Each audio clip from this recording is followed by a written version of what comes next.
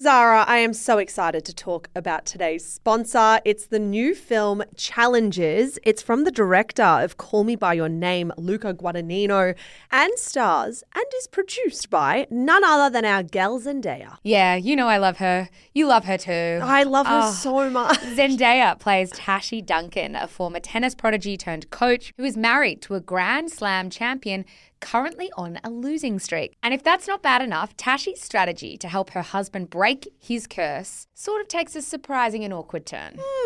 Awkward indeed, because now he must face off against his former best friend and Tashi's ex-boyfriend, Patrick. Zara, the tensions are running high. I know. Tashi's someone who makes no apologies for her game on and off the court. It's her game, her rules, but with her past and present colliding, Tashi must face reality and ask herself, what will it cost to win? Challenges is the sexy drama that everyone's talking about, and it's definitely not one you want to miss. It's about passion, friendship, and what happens when your past comes back to challenge you. You can grab a ticket from Tuesday the 26th, so grab your friends and get excited. I will be grabbing you, and we are definitely going to be going to watch it. Oh, please. Thank you so much to Challenges for making this episode of Shameless possible.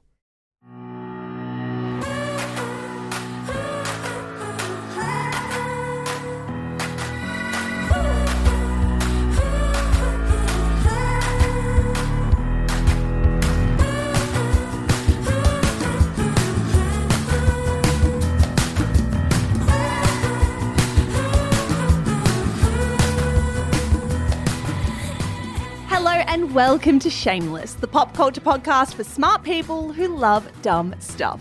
You're joined, as always, by Melbourne writers Michelle Andrews, that would be me, and Zara McDonald, that would be you. Hello, and as always, we are joined by producer Annabelle Lee. Hello. Hello. You sounded a bit croaky there. I know. Sorry, everyone. Too much karaoke. Oh, my God.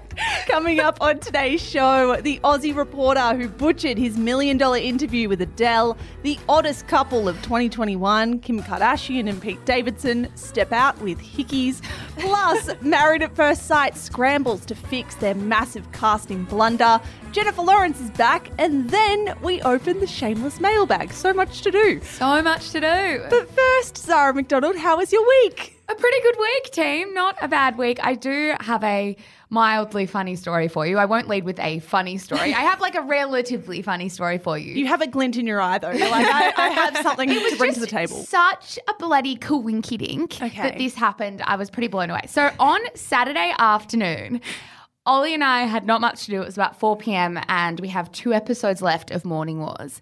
And we said, let's watch them. So we get in front of the TV and we start watching an episode. And when that episode finishes, I said to Ollie, all right, I've got to go get ready because I was heading out for the night. So I go and shower and do my hair and put my makeup on, and I come back and he's 40 minutes into the finale. Ollie. Because he fell asleep? No, because he said, oh, I forgot you left the room. And I said, what kind of excuse is that? And I was like, I don't think he'd listened to our episode. I don't think he even knew that Mitch did that. His excuse was, I forgot you left the room. It's nice to know you have such an impact on him. So much presence. A huge presence in our apartment. What the hell is wrong with our partners? Mitch, actually, thanks to the Shameless listener this week who stopped Mitch and said, I heard that you're awful when it comes to television. And Mitch hadn't listened to the episode, so he had no idea how. He's like, thank you for holding me accountable in front of hundreds of thousands of people. Yeah, and thank you for ragging on me when I can't hear it myself. Although he has the opportunity to tune in, he just didn't. So I missed the finale. I have to go and watch the finale by myself. Is episode 10 the finale? Because I think I've watched all the episodes and I know we've said this, but season 2 of Morning Wars. I've pushed through it, but it's not great. I do have a recommendation. I'm not entirely sure how you're going to feel about this one. It is a podcast.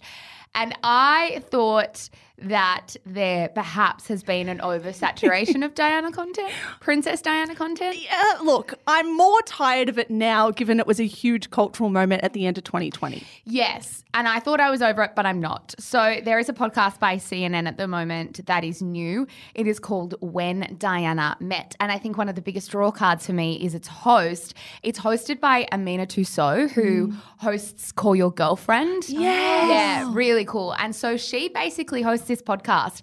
And it's done really interestingly. It's like when Diana met, and then the first episode is Camilla. And so it's like a story about all these key meetings in Diana's life. The next one is when Diana met William and Harry. And so there's only 2 episodes live at the time of recording. But I like how they've structured it. I like the host. And if you can't get enough of Diana content, there's more. Go, girl. I love that recommendation. It's really nice. We all need some sugar. Yeah. How was your week? I had a good week. I had an interesting run-in with a shameless listener this week. I was at the beautician and I was getting something done that required partial or like almost full nudity. And when I walked into the beautician, the person or the woman at the reception desk gave me a look, and sometimes you'll recognize it, Zara. Sometimes we see someone, we go, oh, they're looking at us like maybe they're a listener and maybe they're going to come say hi, which we love, by the way. Always feel free to come up and say hi. With one exception. I was just about to say, I feel like there's a butt coming. Wink, wink, nudge, nudge.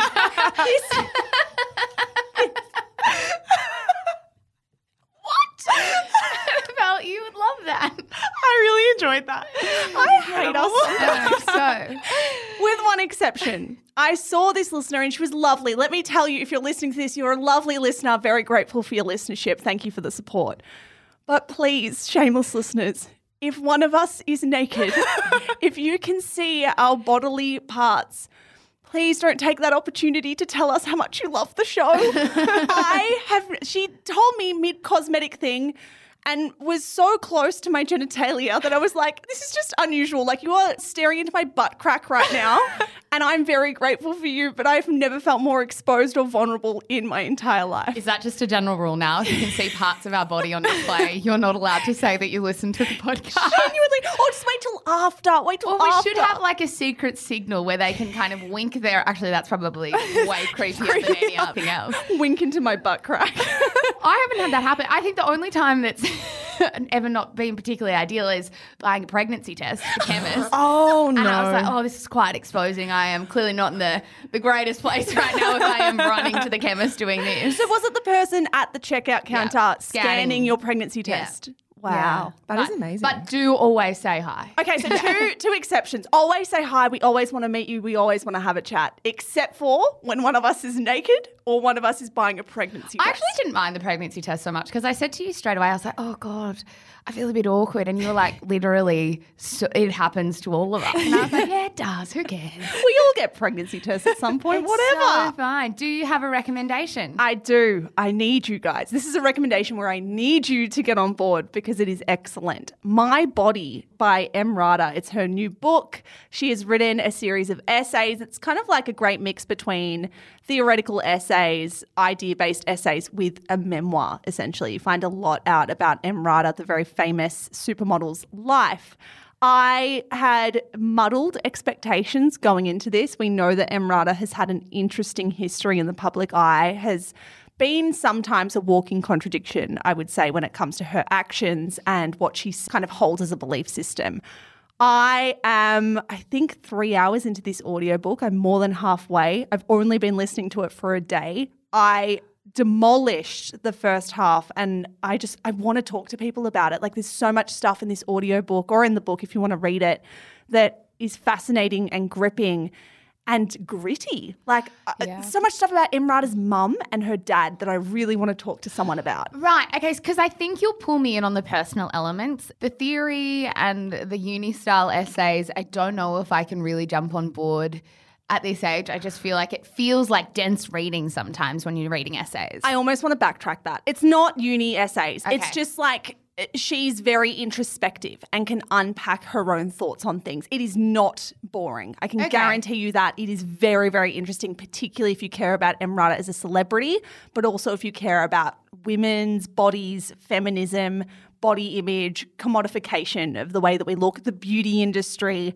So far, I mean, I haven't finished. I would give this a 10 out of 10. Wow. Is she reading the audiobook? She is reading the audiobook, which helps. I like that you're going for the audiobook. This sounds like a book that I would like to read or listen to, actually, as an audiobook. So good rec. Thanks, guys. You're very welcome. Before we jump into our first segment of the show, The Books That Changed My Life is back. Season 2 is back. That is the show we do exclusively with Listener. The Listener app is free to download. We have our first episode live with Lisa Wilkinson Atkinson. If I may say so myself, it's a banger. It is a banger. It is such a good episode. And let me quell your concerns. If you are listening to this going, oh, I'm not really into books, I'm not a huge reader, I'm more into TV, whatever. No problem. We spend 15% of an episode speaking about the books. 85% is speaking about someone's life. And Annabelle Lee, that's me. You would know that to be true because our second episode, which drops next Tuesday, is with you. It was. It was a bit nerve-wracking, to be honest, being interviewed by your bosses. Yeah, it's really backed into a corner. There's no escape. I loved this chat with you. It was a real delight to have you. You were wonderful on it. I cannot wait for everyone to listen. So that is next Tuesday. Download the Listener app now. As we said, it's free to download. The podcast will live there. We've got Lisa live, Annabelle coming. Don't say we don't give you anything. Yeah, I'm excited for people to hear about your story. Me too. We'll see you guys there. Are you nervous? Yes. So if you don't like the interview, don't come into my DMs. I don't want to hear from you. I don't think they will. Guys, let's get into the first part of this show. We are starting with that $1 million car crash of an interview between Matt Doran and Adele. Matt Doran and Adele. I can't believe these two people have found themselves in a headline side by side. If you are unfamiliar, Matt Doran is a 37-year-old former crime reporter who is the host of Weekend Sunrise on Channel 7. He is kind of being primed, according to local publications, to be David Koch's replacement when Koch eventually leaves morning television. Yeah, I think that's fair to say. I mean, that's definitely what some news publications are sort of hinting to. But I think if you're hosting the weekend breakfast TV show on Channel 7, that's sort of it's a pretty obvious point for me to make, isn't it? It does tend to make sense. Now, as we know, Adele's much anticipated album 30 dropped on Friday, and there has been an incredible amount of press behind it. That record label is putting a bunch of money behind this album. Yeah. I'm really obsessed with it all. The concerts, the fanfare, the coverage. It's really, really impressive. So basically what happened in this story is on Sunday morning, a report broke in the Daily Telegraph with this as the lead. TV host Matt Doran was suspended by 7 network bosses after offending pop diva Adele when he admitted he hadn't listened to her new album. I can't get over this story. So what happened here? Reportedly, Matt Doran was sent to London. No easy or small feat in the time of COVID. He was sent from Sydney to London with an entire crew on November 4 to record an exclusive interview with Adele.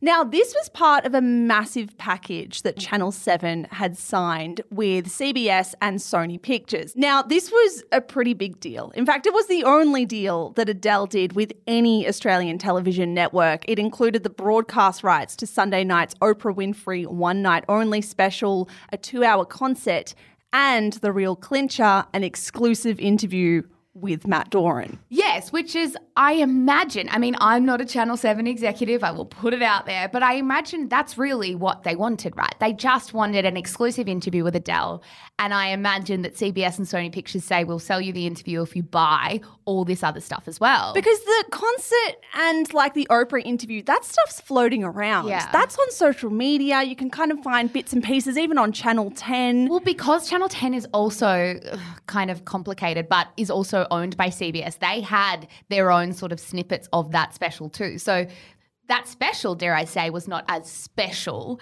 as perhaps they wanted it to be. But Channel 7 are basically paying $1 million to get this exclusive interview.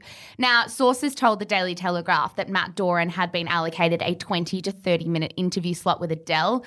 Apparently, she was, shall we say, a little put off because at the end of the interview, she realised that he had not asked a single question about her album. So she asked him, "What do you think of my album?" To which he replied, "I haven't listened to it." Who flies halfway across the world, to the other side of the world, in fact, and doesn't think, I need to do the most nominal level of research of this major pop star that I'm about to interview that my bosses have paid $1 million for me to do? It's interesting as well because there's no shortage of coverage on this album. As we said before, it's everywhere. We know what the album's about. We know who she's writing it for. There is stuff you can find very easily that he clearly just didn't ask about. Now, there were differing reports, we should say, about what actually specifically went down, as there are always going to be. This is a line from Daily Telegraph's report.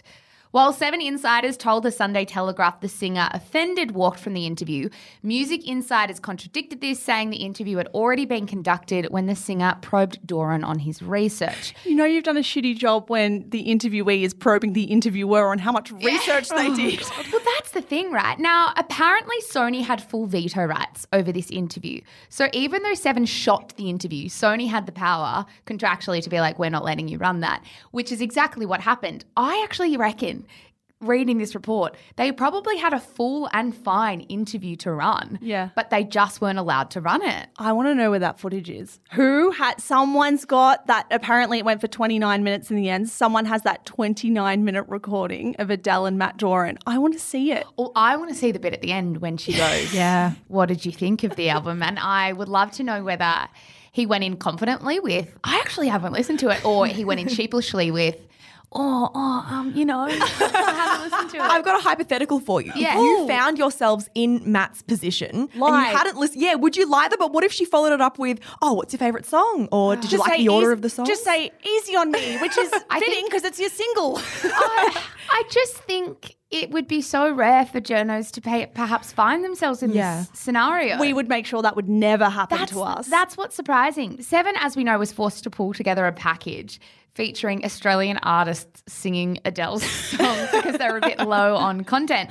And now this story is making international news in places like The Guardian and the BBC. Matt Doran has apologised. His apology is interesting. He said he just missed the email that he got, which was a preview email which gave him a copy of all the songs. He told The Australian it was an oversight but not a deliberate snub. This is the most important email I have ever missed. If this had happened in Australia and say Matt Doran had 15 minutes to run from one studio to another to interview Adele, I would probably be more forgiving. We know for a fact that Matt Doran was held hostage in a plane for at least what's the plane? 24 hours. 24 hours with nothing to do but listen to music and watch movies.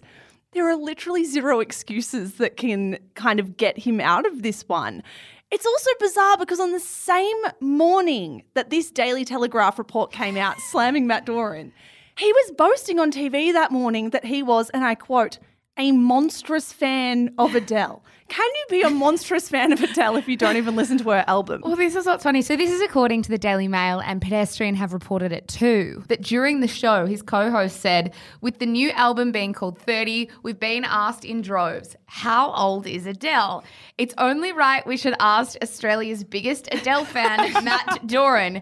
And then he said, I am a monstrous fan. Now, this is more than 2 weeks after that whole shit went down. So here he is on TV knowing full well that that whole interview was canned, and he's telling the world he's a monstrous fan. I do want to know how this happens, right? The album, as you said, is about 58 minutes long. He had a 20-hour flight. You absolutely can close your eyes and listen to it then. Is this peak arrogance? Do we need to give him greater benefit of the doubt? Where do you personally sit? I mean, I don't really want to give someone the benefit of the doubt for not doing their job. I know it's not as serious as the kind of parallel I'm about to draw, but we expect that a doctor or a nurse or anyone in the medical profession gets across that patient's details and history before they then make a medical decision. Yeah, and also not quite. I understand when you say it's not quite the same comparison, but I appreciate where you're going. But although this isn't super serious, yes, there aren't lives on the line. It is $1 million on the line and a huge interview that only one person in the country gets to hold. As an interviewer, I would love an opportunity like that, and I think thousands of people across the country would love an opportunity like that and would listen to the album on repeat and do all of this research to make sure that they are doing the best job they can. I do think it is arrogance to rock up in London having not heard a single song on this album. Yeah, it's interesting because I think what's also important context is the backdrop of the industry that we all work in. Like, we have spoken on this podcast at length about how we have just shed job after job after job after job in the media industry because there's not much work around. There's also not a lot of money in it, particularly for people who are writing music stuff. And I just couldn't help but think how many music journos would kill for this gig, who would spend hours researching. And I think this is also one of the pitfalls of the industry, I think, is there's kind of no longer people that specialize in certain areas. You've just kind of got your go-to people that interview about everything who aren't experts in it. Your former crime reporter. Yeah. Like, why are we even sending the crime reporter to interview Adele in the first place? Well, it's also interesting because this morning there was another report that said he wasn't even their first choice, that they wanted people like Sonia Kruger or whatever. But I'm like, I just don't know if it's relevant. They just send their big stars, and I understand why they send their big stars. But I do think the big stars owe it to everybody more junior than them who would kill for this gig to do the research. I do say I hope that he is doing okay. I can imagine being in the centre of a storm like this over something that isn't life or death would be very hard. Yeah. I think it would be remiss of us to ignore that. That said, I hope it's a lesson for any star as big as Matt Doran to take their job really seriously and to not wing it, because if they do, they might become a laughing stock. Coming up after the break, Jennifer Lawrence is back in the public eye after disappearing for over 3 years. And then, what do you do if your friend is photoshopping their Instagram photos within an inch of their life and everyone's talking about it? But first, a word from today's sponsor. And now it is time for the quick and dirty. As always, we bring you the top 5 stories from the rough and tumble of the celebrity and pop culture news cycle. News G'day, Zara. News cycle. Michelle Nudie Andrews. I still feel naked even now. What have you got for me? I hope you're not. I can't see me. I have eyes. Yeah, okay, let's go. Let's do it. My first story. Kim Kardashian was photographed wearing Yeezys while holding hands with Pete Davidson. That is from BuzzFeed. Yes, guys, we have to speak about Kim and Pete again because they keep giving us headlines to talk about. Yes, so the first sighting of Kim and Pete this week, Mish, was when they were seen holding hands as they got out of a car in Palm Springs. According to Page 6, this is a quote, "She's finally indulging in a little public Pete DA." Who wrote that? I love him. I had to sneak that in. I hate that. Make it stop.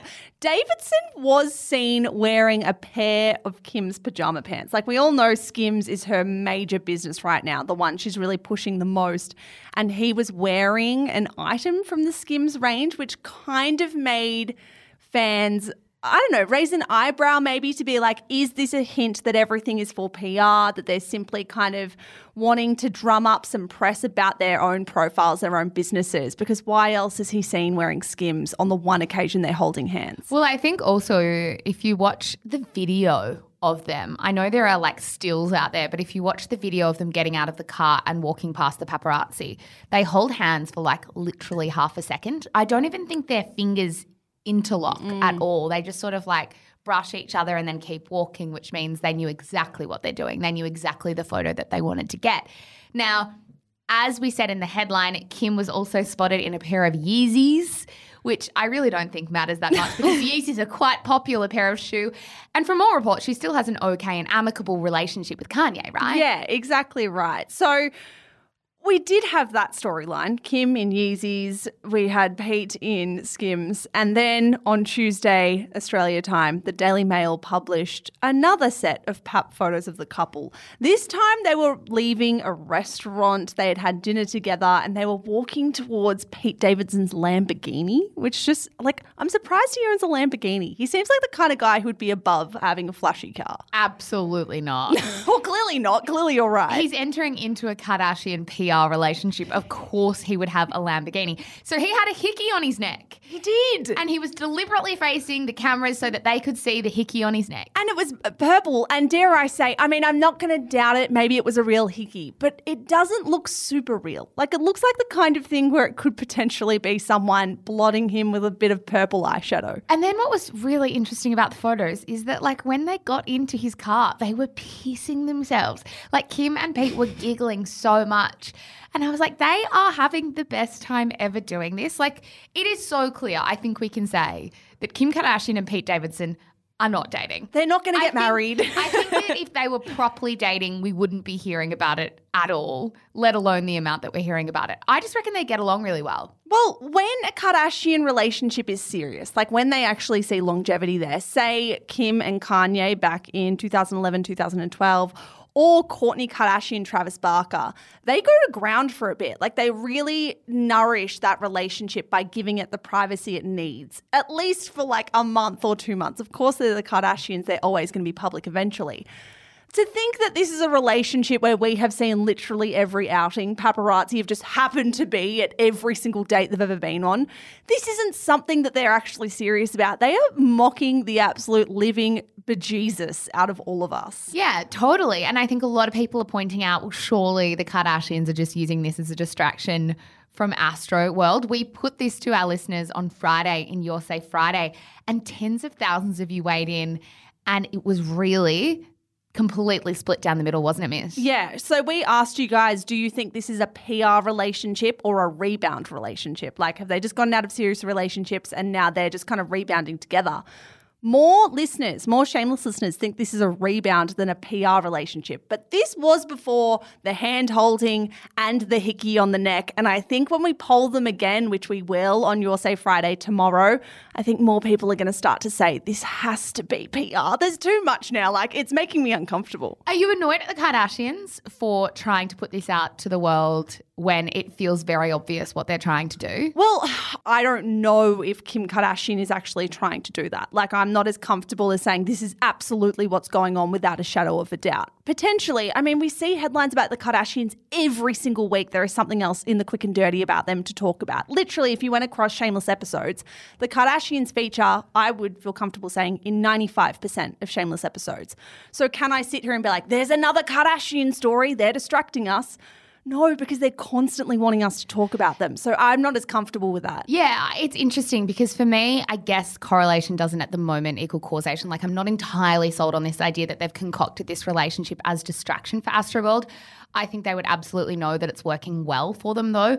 I just wouldn't be surprised if Kim's trying to sell her skims. Pete Davidson has a couple of movies or Netflix specials coming up. It's great for his career. It's great for his brand, and it's working for the both of them. Annabelle, PR? Yes. I just don't see them together for real. I wish they were. They'd be kind of funny together. Imagine if they had a kid. Imagine Kim and Pete having a kid. I just love watching them giggle in the car. Maybe that's why I kind of want them to date, because I'm like, oh, they clearly get along so well. They're having like these massive giggling fits. But alas, I don't think it's to be. Great content for his future stand-up shows as well. My second story, Married at First Sight groom Simon Blackburn is removed from the 2022 season after he used vile, homophobic and misogynistic slurs and said he won't date women over 60 kilograms in leaked TikTok videos. That is from the Daily Mail. Yeah, so an interesting story to come out of Channel 9 this week. Reportedly, after filming the entire season of Married at First Sight, one of the grooms will be cut out of the show entirely due to his offensive activity on social media. Yeah, curious, because we need to say all of this social media stuff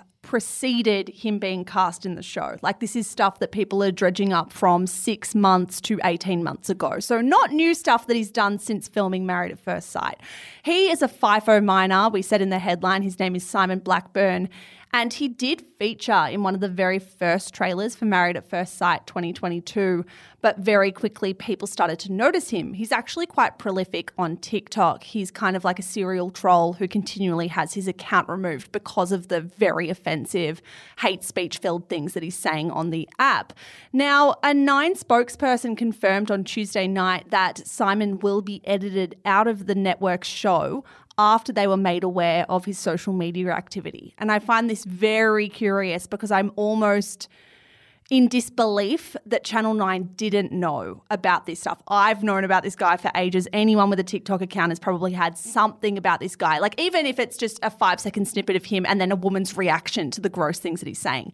Lots of people knew Simon Blackburn before Married at First Sight cast him. Do I believe that they had no idea he was on TikTok and saying these gross, homophobic, sexist things? Not really. I don't believe him at all. No. This is how they found him. They sought him out because of his TikTok fame to be on this show. And I wonder, one of two things could have happened. I fundamentally believe they would have picked him up from TikTok and thought he's perfect for Married at First Sight. And maybe they thought either they could get away with it and it would stir up a bunch of controversy, or that they knew that this was going to happen, that they knew eventually they would have to cut him out of the show. They filmed him in such a way where it's actually not going to be hard for them to cut him out of the show. And this just stirs up more conversations about the fact that Married at First Sight is coming back. Either way, it's just annoying. Like, how many conversations do we have to have about the personalities that they're putting on reality TV and like the damage that that does? Yeah, Channel 9's official statement to The Wash read, when unacceptable social media content was discovered in relation to Simon Blackburn, we immediately took steps to remove him from the program. We won't be making further comment. Very, very quick between this breaking on Monday and by Tuesday they're saying, oh, he's going to be out of it anyway, don't worry. It's just a very neat bow on a very unusual story. Totally. My third story, Shawn Mendes and Camila Cabello have broken up. That's from The Cut. Annabelle Lee, you look like you're in emotional distress. I've been mourning for days. I have too. I care. I liked them. Who cares? Me. No. I just said that. Nah, sorry. You could not make me care about Shawn Mendes and Camila Cabello if you tried, but feel free to have a convo about it. Well, here we go. So last week on Instagram, they posted a statement on both of their stories. It read, hey guys, we've decided to end our romantic relationship, but our love for one another is stronger than ever. As is what they all say. We started our relationship as best friends and will continue to be best friends. We so appreciate your support from the beginning and moving forward. So Shawn and Camila met in 2014, but were only really linked or first linked romantically in 2019 after working on Senorita together. They have been dating for 2 years, but it feels far longer than that. I feel like these two have been together forever. And I remember they were kind of the internet's punching bag for a time when they first got together because they were so PDA filled. Remember how much they were making out all the time? And there was that weird video of them on Twitter maybe where they like licked each other's faces. Oh, I do not remember that. Maybe this is why we're so sad about them breaking up and Michelle is not. I'm happy I won't be seeing those videos anymore. Yeah, well, they haven't done them in a while. It has naturally sparked a bunch of rumours about what went wrong because they were posting together on Instagram just a week or two before. So it feels like it's gone sour quite quickly. Or maybe it's just been sort of one of those long run-ups to a breakup where it's just like slowly not working anymore, but there's no anger. I think the latter. All of the posts are still on social media. It seems like they're really happy to leave those good memories as a couple up. It seems like they're more just friends now. I don't think you'd be posting together. Like the way they're talking about each other and the way they're kind of dealing with social media right now screams of a we're better as friends kind of situation. What I did find interesting, I didn't care a heap about this story, but one angle I really cared about was once again the celebrity gossip account Demois on Instagram. Dix Moing was the first to get this scoop. Just before this was announced in the news, Demois posted a blind item that alleged Camila Cabello, was spotted on a plane talking to a friend about the breakup. I love that Demois gets this. I'm obsessed with this story. It's like Big Brother. So Demois posted this in the days before the breakup was formally announced. My fiancé is on a plane from MIA to LAX and sees Camila Cabello sitting in business class with another girl scrolling the movies as she asked the friend, what would you watch if you just went through a breakup? Happy things or sad things? The friend said, happy first, and then you can do sad. Camila responded, yes, I do not want to start sobbing on this plane. Hats off to Demois. I love their stuff. I need to start paying far more attention to the stuff they're reporting. I think there's just so many stories that sometimes I can't watch them all, so I skip past.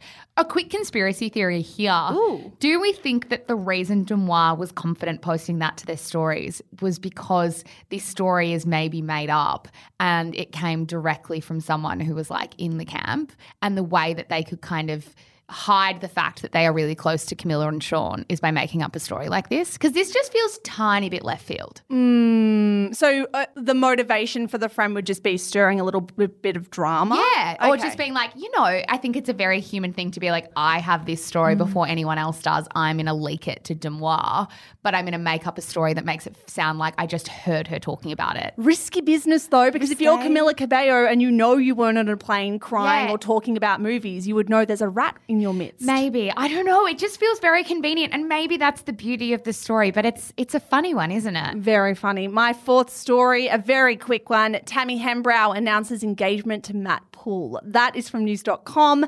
I would say Tammy Hembrow is Australia's largest influencer export. She has been in the quick and dirty recently because not only does she have 13.5 million followers, she also recently made the AFR Young Rich list with a net worth of 38 million. She is engaged, Zara. Yeah, so for those who missed it over the weekend, Tammy got engaged after a surprise proposal from her partner of a year, Matt Poole. He is a former Ironman athlete. I'm always forever impressed by Ironman athletes. I'm confused by the whole how do you become an Ironman athlete? You're just born that way. You are just the world's fittest human. You are just natural. I think it's just it's got to be a lung capacity thing, and I hope there are no doctors or anything that makes no sense. Now, it all took place on a boat involving Tammy's 2 young children, which was very sweet. She shares those 2 kids with her ex-partner and fellow influencer, Reese Hawkins. Yeah, an interesting dynamic has kind of emerged between Tammy and Reese of recent months. Tammy recently confirmed on her Instagram story that since Reese moved to America with his new partner and their new baby, she is now a full-time mum to her children. So it is an interesting time in her life, but super exciting. I also love the engagement ring. Big fat engagement ring. I haven't even seen it. It's like the size of the diamond is like the size of a knuckle. Surprised it hasn't knocked you out from the Gold Coast. Nice. My 5th story, cover story, Jennifer Lawrence. I didn't have a life. I thought I should go get one. That is from Vanity Fair. This is probably one of my favourite profiles in the last month or so. Mish Jennifer Lawrence is back.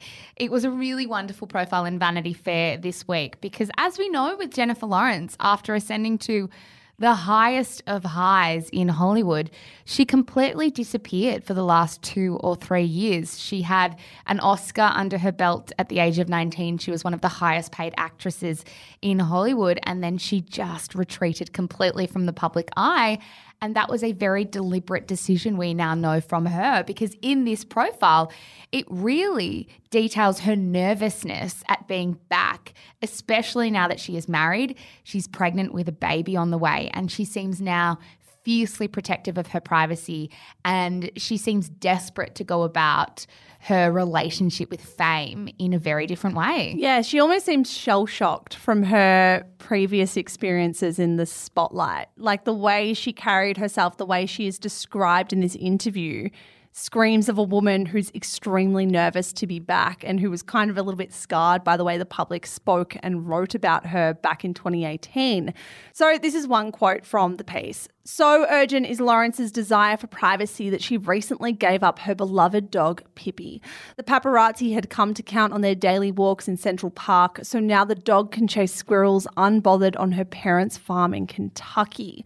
This profile made me think a lot of things, but I think the crux of a lot of what I walked away from this piece with was about the oversaturation of women. Like the concept, and I have peddled this myself, I've thought about this myself, of like, oh, women who are everywhere for a time, women who are in too many movies or who reach success too quickly or are too successful for too long.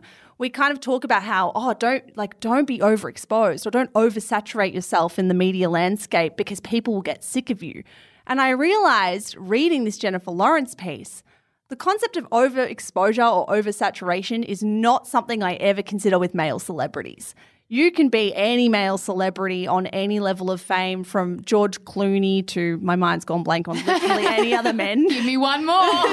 Literally anyone else. Bradley Cooper. You could be anyone of any level of fame as a man, and I will never think in my head or never occur to me that you are overexposed. But I did used to think that with Jennifer Lawrence, and I have thought that with famous women since. Well, I think we peddle it out often as a need for women to be strategic about how saturated they are or how often they are public. Do you know what I mean? Like, and when it came to Jennifer Lawrence, she was everywhere for a time and she knew that. This was one of the quotes from the piece. I just think everybody had gotten sick of me. I'd gotten sick of me. It had gotten to a point where I couldn't do anything right. If I walked a red carpet, it was, why didn't she run? I think I was people-pleasing the majority of my life. Working made me feel like nobody could be bad at me. Okay, I said, yes, we're doing it. Nobody's mad. And then I felt like I reached a point where people were not pleased just by my existence. So that kind of shook me out of thinking that work or your career can bring any kind of peace to your soul. So she clearly, as such a people-pleaser, was saying yes to to so many projects because she didn't want to disappoint anyone. You also hear a lot in Hollywood this really intrinsic fear that a lot of actors have that the work will dry up, so they keep saying yes to projects. But with those projects comes a bunch of publicity, a lot of press, mandatory press that they have to do, and so they just don't escape the public eye at all. What is it? Is it that our fuse for women is shorter? Yes. Or we want, like, I wonder if this has been something that I held within myself, particularly before I began to kind of recognize my own internalized misogyny. Do we think that women can be successful and they should be putting themselves out there, but in a way that makes them meek and mild? Like, put yourself out there, but we don't want to hear all these interviews with you, and we don't want you having all these funny moments on red carpets and at awards shows, because after a while it's not cute anymore. You seem manufactured and it's annoying to us. Like, what is it about women in the public eye where we only want them to be up? We only want their star to rise for a time. We don't want them to stay for very long or be relevant for very long. I actually don't know if it's as much about wanting them to be meek and mild, because I actually don't know if that's possible when you're in the public eye to the level that these people are doing interviews all the time. I think it's that we don't want to see them all the time. It's like, stop being annoying, stop always being in my face, because I think we think that they are putting themselves there by choice rather than being thrust upon us by media outlets and like a press tour. Another quote that I found really interesting was this one: "The attention on me was so high and extreme that in a bizarre way, the set had become a great escape. Everybody treats you normally. It's not like you walk into hair and makeup and everyone are like, oh my God, but you get burnt out. Eventually I had to ask myself, am I saying yes because I want to go to work the next day, or am I doing this because I want to make this movie?" She was going there to escape the public eye, but in doing that, you're sort of thrusting yourself into the public eye even more. And I guess it reminded me a tiny bit of that Taylor Swift documentary where she said, you know, women constantly in the public eye need to be reinventing themselves in order to stay relevant. And then it also reminded me of that really, really good and sobering interview that Keira Knightley did, where she said that she had to go backpacking for a year mid-fame because she had a nervous breakdown because the scrutiny was too much. And I think we so often actually demand that women take space from the public eye when we see them too much because we simply can't handle it. Yeah, and it's interesting because we've actually interviewed famous women before who have remarked to us that they're concerned about oversaturation or overexposure. Like, we've interviewed men as well, and I've never had that be a concern come back to us, but women are very particular with when they say yes to even a podcast interview because they're so paranoid about being annoying. Yeah, and I think because of that, because we've spoken to women, Australian women, about that, and they've admitted that to us, we've internalized it to be like, we've got to be considering we're on mic 2-3 times a week. We have to be very careful about where we exist outside of that because, fuck, you don't want to piss people off. You don't want to be in too many places at once. It's so interesting. Annabelle, do you think that you ever judged Jennifer Lawrence for being everywhere or being too big, too loud? Oh, yeah, for sure. And even before, when you were saying we all often think, am I being annoying? It's even like for day-to-day regular people, women who often think like, am I being annoying? And they often say to other people in their lives, am I being annoying? Like, should I step back a bit? Well, when you're sitting around a drinks table maybe, like of a Saturday night and waking up the next morning being like, was I demanding too much space and too much time in that place? But I will say from personal experience, the times that we feel like we're doing the most, right, we might be pushing a book or doing some publicity at the times when the noise is the loudest. Yeah. There is a direct correlation between how much you're doing and how loud the negative feedback is. Yeah. And that is really overwhelming. So I think it's also a survival thing to be like, if I pull back, it won't be as loud. I think that's all we've got for today's Quick and Dirty. Yeah, I think that is. That was a real rant. That's why I loved it. You've got mail. Yes. Those are very powerful words. All right, team, we've got another mailbag to open today. Annabelle Lee, please do the honours. This listener writes, "Hi, shameless girls. I was wondering your advice on how to go about talking to a friend about them noticeably photoshopping their own Instagram photos, or whether I should at all. For context, my friend is tall, fit and beautiful, literally model material, but photoshops her bum and waist to a noticeable degree, where even our mutual friends have made comments to me about it, like, is she okay? What is she doing to her photos? Doesn't she realise everyone can tell? So I guess my dilemma is, if you were in my position, would you say anything at all? And if yes, how would you go about it? I wouldn't want to make her feel uncomfortable or insecure, especially as we try not to critique other people's bodies." Ooh. A tough one. Over to you, Michelle Andrews, to kick us off. I have been in this exact situation before, in that when I was younger, a friend who was in my life at the time was significantly face tuning her photos. It wasn't her body, but it was her face. And I remember it being something of a talking point between people. And I don't think I handled it in the best way. I would have been maybe 20 at the time, and I didn't do anything about it. I just kind of thought it wasn't really my domain or something for me to talk about.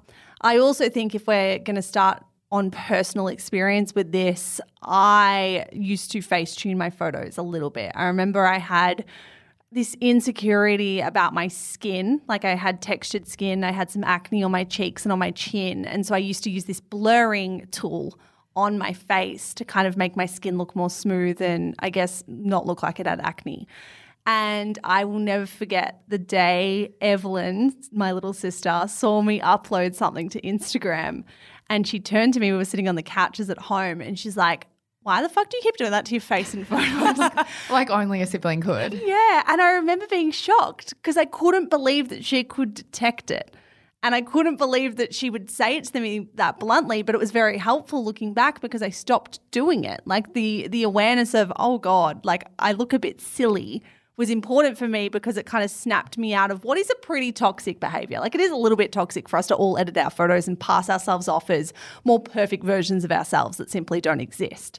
So I will start by saying that. I think I've thought about this a lot over the years because not only have I face-tuned myself and been kind of guilty on that side, I've also been guilty of not probably handling this the best when I've had my own friend face-tune. I am really torn on this one because I know in my heart I don't know if I would have the balls to tell a friend this, but I also know that in and of itself that doesn't make it the more compassionate thing to do because you are uncomfortable about it. I think this is obviously laced, like editing photos and women's insecurity is laced with like a wealth of other really complicated factors, right? So many complicated factors that make this just an incredibly complex thing to talk about. I think if this anonymous listener put this to us and said she was photoshopping her photos to a noticeable degree, but that was it, I think my advice would actually be maybe leave it. Like we all have our stuff. I don't know if it would be beneficial to her mental health or her insecurities to feel like people were noticing. I also think it would be different if she was a public figure of some kind who had some sort of impressionable audience. I think it's worth having a conversation about responsibility if that is the case. I mean, we've spoken about this quite a lot on the show. We spoke at length earlier this year about Khloe Kardashian and what her responsibility is to the millions of young women that follow her. But I do think it's a very different set of circumstances when the photoshopping is being done by someone who isn't having a huge impact on thousands of young women or men who follow them. So I will put that out there from the start. I think for me, the greatest issue here comes from knowing that someone's talking shit about your friend. And like, what is your role as a friend? Because I would say my role as a friend is to protect them in whatever way I can. If I know that people are noticing this and talking about it behind my back, I don't want them to be a joke to people. Like you just don't. Yeah, and it's a tricky one because I know people are often like titillated by conversations like this. Like, of course, we've all had conversations like this where it's like, oh, don't they realize that that's really obvious editing, or don't they see that the poles in the background are distorted because they've edited their arms to be slimmer or they've edited their waist or their bum or whatever. Like we've all, I'm pretty sure, had a conversation about editing that has bordered on snarky or has just been gossipy and sugary.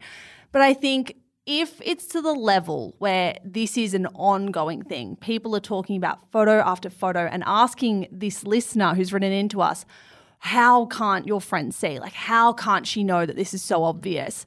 We're almost talking about a situation of body dysmorphia. Like we are speaking about someone who is editing her photos to such a degree that she has no real touch point with reality. She can't tell that it's so obvious. And I think when you're having conversations like this or there's gossiping going on like this, it could be helpful to try and stop the gossiping at its source when you are privy to it, to say, guys, if we think a little bit more deeply about this, couldn't this be coming from quite a concerning place? Like, what is someone's mental health like, or what is someone's body image like if they are editing their photos within an inch of their life and not realizing that that's very obvious to us? And then that sort of argument convinces me that I am wrong in my gut to ignore this even if people aren't talking about it. Because when you frame it like that, it's like, you're absolutely right. the chances are this is just a physical representation of a greater mental health issue. And as a caring friend, the easier thing to do, yes, is to pretend that it doesn't exist. The harder thing to do is to go in and say, I think something might be up here and let's try and work out how to get you some help. Yeah, if you genuinely care about your friend, and I say this as a person who tries to avoid conflict in all forms of my life, I think you need to say something. Yeah, I think you need to suck you. it up and probably speak to your friend. And I think it needs to start really gently. If it was me as someone who avoids conflict like the plague, I would probably start by trying to have like a D&M with her, or say it's like a wine night, or you've just finished dinner, or you're in the car, whatever. And I would start by speaking about an insecurity of my own, like how I'm feeling about my body or something I'm struggling with at the moment to kind of level. And then I would probably try and bring up, how are you feeling? Like, what's going on with you? Are you feeling good about yourself? Whatever. And hoping that that's an easy way for her to start talking about the way that she's feeling. No one's doing this to their photos if they're feeling really comfortable and confident in their skin. So I would try to level with her by kind of opening the door to your own insecurities and hoping that she opens hers. If she doesn't, I think you just need to bite the bullet and be really compassionate and gentle and raise it with her in whatever way you can. Yeah, I think gentleness is absolutely key, because I think there would be a bit of shame about this. I don't think anyone feels good about embarrassment. Yeah, absolutely. No one feels good about doing this. And I think having that front of mind is the most important thing, to make sure that they feel like this is a safe space where there's no judgment. But I agree with you. Like, I do think, going back on myself, if these photos are being edited to such a degree that you think that perhaps there is a greater mental health issue at play, then yeah, I think regardless of whether people are talking about it or not, you have to have that conversation. And then with that added layer of knowing that she could become the laughing stock of bitchy people, like I do think it is your role as a good friend to nip that in the bud. Yeah, and to be also, loyal. And also call those people out. Yeah, I agree. I think as well, loyalty is such a precious thing in a friend, particularly in our early or mid-20s, which I'm guessing these women probably are. That is a time of life where loyal friends are worth their weight in gold, and she might not like it and she might feel uncomfortable on the spot when you bring it up to her. But like me, with my little sister Evelyn, she will eventually thank you for it, or she'll probably be really grateful that you at least came to her in a really compassionate, nurturing way. Yeah, I think that is all we've got time for today, guys. I can't wait to hear what you guys think about this. It is a deeply complex one that's probably not an easy conversation to have in the few minutes that we've tried to have it in, Mish, but I think people will have opinions on this. I also think so many of our listeners will come to us having had this experience too. Yeah. Have you been told by a friend that you're editing your photos too much? Have you experienced body dysmorphia that's kind of leaked out onto your online activity? We really can't wait to hear from you. All of that will be in tomorrow's Your Safe Friday. But for now, guys, I think that's it. If you want to follow along with what we're doing at the moment, follow us on Instagram at Shameless Podcast. Also on TikTok at Shameless_podcast. Yeah, we are filming all of these episodes and most of those snippets live on TikTok. So come and check us out. You can see us in the flesh. In the flesh. I'm not naked. I'm not in the naked flesh. She has full clothes on. Guys, thank you so much. We will be back in your ears on Monday for another episode of Scandal. Annabelle, anything to add? No. Bye. Bye.